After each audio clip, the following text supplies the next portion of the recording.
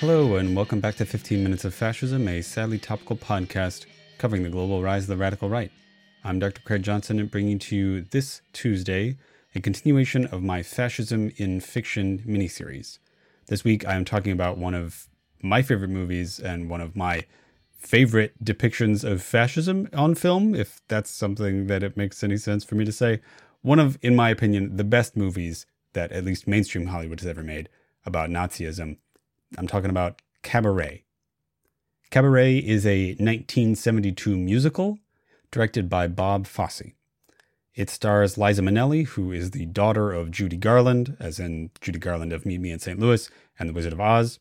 It also stars Michael York as a guy named Brian and Joel Grey. Now, Cabaret is an adaptation of, well, actually a lot of things. It's somewhat complicated. It's an adaptation of a Broadway play called Cabaret from 1966, which is itself an adaptation of a 1951 play, which is called I Am a Camera, which is itself an adaptation of a semi-autobiographical novel called The Berlin Stories. This novel is by a British author whose name was Christopher Isherwood, who is a gay icon who hobnobbed and worked with other famous British early queer novelists, such as W.H. Auden. He also was the author of a book called A Single Man, which is partly based on his later time in the United States, in LA, which was itself later adapted to a very excellent movie called A Single Man, starring Colin Firth. Cabaret is set during the Weimar Republic, starting in the early 1930s. This means that it is set during the rise of Nazism, and it is based on Isherwood's own experiences there and then. So the main backdrops of the film are the rise of Nazism, but also the sort of like nihilistic, freewheeling, free love type atmosphere that, counterculture in Weimar Germany was, a product of. The movie's plot concerns the lives of two expats, a British academic and translator from German named Brian, who is played by Michael York, and an American cabaret singer named Sally Bowles, played by Liza Minnelli. Now, Sally Bowles works at a club that is run by a character who is known only as the Master of Ceremonies. The Master of Ceremonies is played brilliantly by Joel Grey. It is an interesting musical in that all of the music and songs are diegetic, which means that they are happening in the world of the movie. That is to say, all of the songs that all of the characters sing are either like sung by people who happen to be singing a song in their everyday life, or they're songs that are being sung at the cabaret itself. This lends the musical a sort of feeling of reality, which the Broadway musical itself did not have. It was more of a standard musical with characters just like singing their feelings out loud, in a musical sense. So the plot of the movie is this. Brian comes to Berlin in order to finish his doctorate, which involves translations from German. He is going to live in the same building as Bowles. They are both sort of down and out, young bohemians. He becomes enamored of her, especially after seeing her perform at the Kit Kat Club, the cabaret that she performs in. So he becomes really attracted to her. She is an extremely sexually promiscuous young talent in the club, and she is often being taken advantage of by other men who are, promising that they'll get her bigger or better parts or, actually put her in a movie or something like that. They bond over being down and out and eventually strike up a romance that is sort of tinged with sadness and being temporary. So it's a sort of like romance of convenience, and the movie wants us to sympathize with these characters and kind of hope for their romance, although their relationship is presented as somewhat doomed for the start. The characters are very different. They come from very different worlds. Brian is, an Oxbridge, elite educated person, whereas Sally Bowles is a not particularly talented actress and singer. This is unfortunately contrasted with the fact that Liza Minnelli herself is an incredibly brilliant performer and singer, and so it somewhat contrasts with the character herself, right? But that's sort of beside the point. These pair then meet and bond with a male German aristocrat, a baron, who uses both of them for sex and also just sort of like for fun.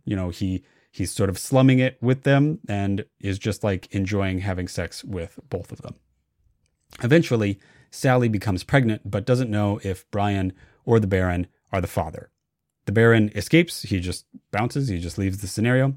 And Brian proposes to her in order to keep them together. She initially agrees to the proposal, but their relationship sours as she thinks about what actually being with Brian in the long term would mean. It would mean moving back to England and her living a quiet domestic life, which isn't what she wants. She then secretly gets an abortion, which we, the audience, learn about after she is seen without the excellent fur coat that she is depicted wearing the entire film, clearly having pawned it for the money that she used for the abortion. Brian then leaves, and we get Sally Bowles singing one last sad song at the cabaret, the titular song, Cabaret. So that's the main plot of the show, a queer romance story that is set in a fraying, decaying society. But there are a bunch of other major subplots. For example, Brian has a friend who is Jewish, who is pretending to be Protestant in order to marry rich. However, and much to his frustration, he falls in love with a rich Jewish woman in this persona as a Protestant man.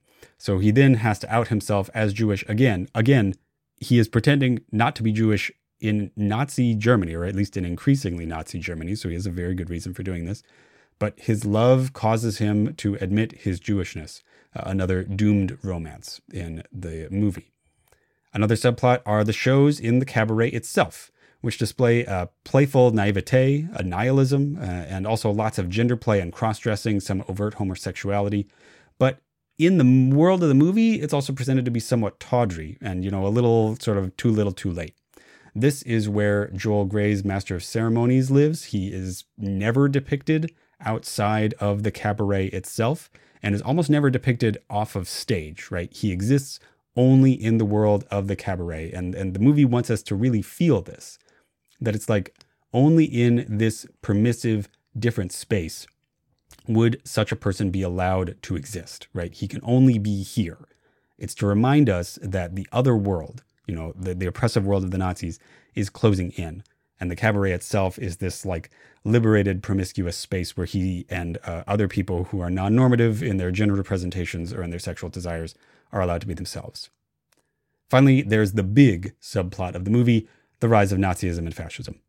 Throughout the movie, we see more and more fascist things and fascist people all over the place. This starts with seeing graffiti, people handing out pamphlets and stuff like that. Eventually, a Nazi comes to the club, and he starts to try to be a Nazi at the club. He then gets beaten up by the bouncer. Eventually, a couple scenes later, more Nazis show up with the Nazi that the bouncer beat up, and they together beat up the bouncer. As Nazism continues to rise throughout the background of the film, Brian eventually asks the Baron what he thinks about this. What does he, a German aristocrat, think about the rise of fascism? The Baron calmly says that the aristocrats are using the Nazis in order to contain the communists, who are the real threat, and that he's not worried about it. We can control them. They're under our thumb. There is no better depiction of the rise of fascism in mainstream Hollywood cinema that I have ever seen. That one sentence, it's the best we got. The real turn in the movie, though, a real sign of, the like souring of all of the plots, romantic and political, comes at about the halfway mark. Brian and the Baron go to a beer garden while Sally is sleeping out a hangover in the car. So they go to a beer garden, and a young Hitler youth starts singing a fictional Nazi patriotic song. The movie depicts this sort of like it plays it for laughs.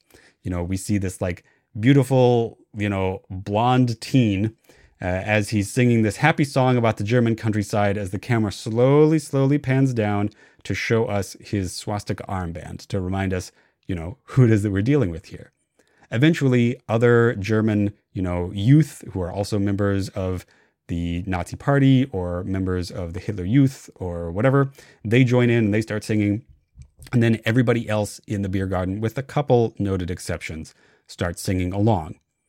This is supposed to be terrifying, and it really is, because it shows you how this normal space, the beer garden, a sort of like everyday counterpart to the cabaret, has been weaponized by the Nazis as a means of recruiting people to fascism.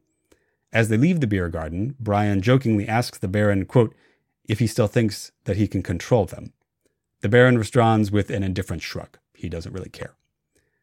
Eventually, Brian himself is beaten by the Nazis in the street, and this is sort of the plot conclusion of the rise of fascism. We know now that fascism is coming, not just for background people, but for the characters that we know and care about, right? The rise of fascism has been completed.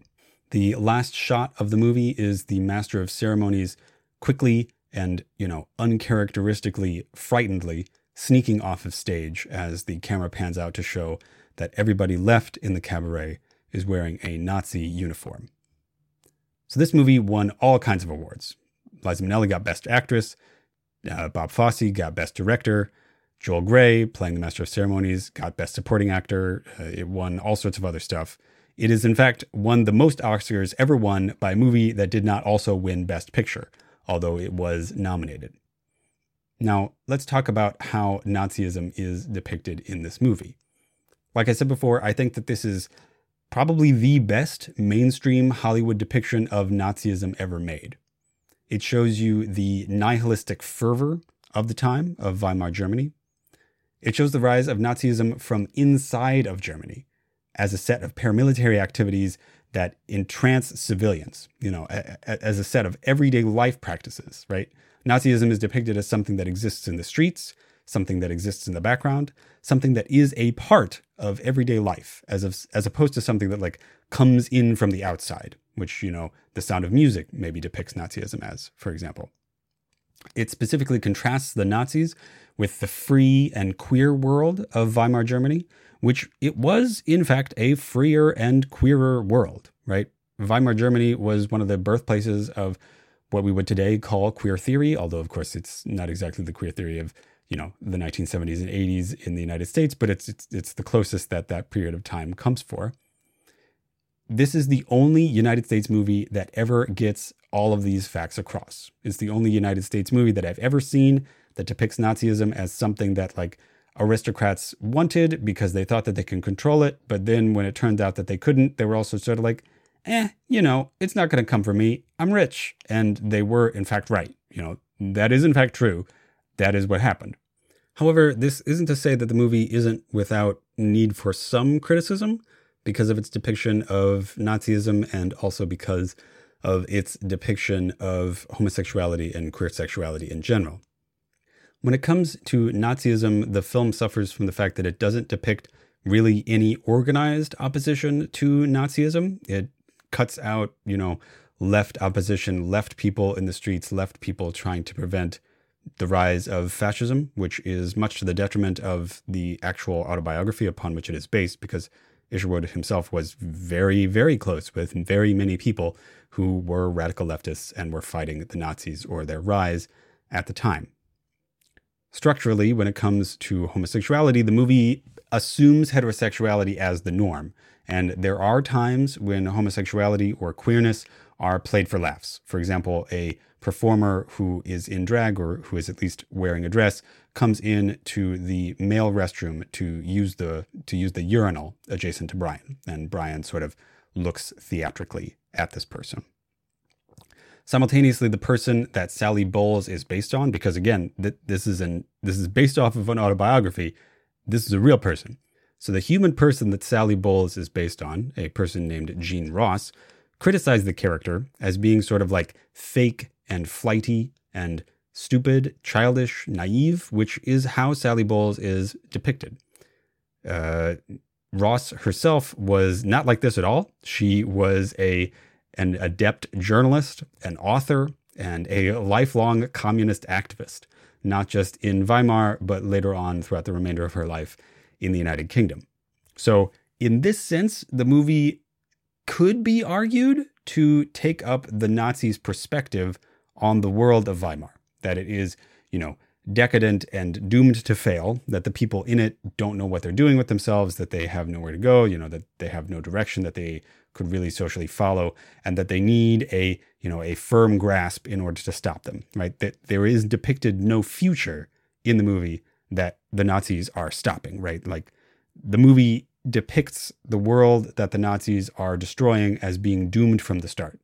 And from the future, we know that that's true, right? We know that they fail to stop the Nazis. But the fact that the movie sort of implicitly adopts that attitude is a problem with it. However, all of this aside, and these are real concerns, all of this aside, this is the best mainstream Hollywood depiction of fascism and Nazism that I've ever seen. I highly recommend that you give it a watch, if only just to see the incredible performance of Joel Grey as the Master of Ceremonies. Just truly incredible. Really good. All right, that was 15 Minutes of Fascism, a sadly topical podcast covering the global rise of the radical right. I'm Dr. Craig Johnson, thanking Sleepy Kitty Arts and Sleepy Kitty Music for our intro, outro, and graphics. If you enjoyed the podcast, please like, share, and subscribe. Please leave a review on whatever it is you're listening to this on. If you really enjoyed the podcast, check out my Patreon at patreon.com/15 Minutes of Fascism. That's 15 Minutes of Fascism spelled out and all one word. That's also where you can reach me on Gmail, 15minutesofascism@gmail.com. I'm on Twitter at Hist of the Right, that's HIST of the Right, and Fascism15. All right, thanks very much, and I will talk to you next week.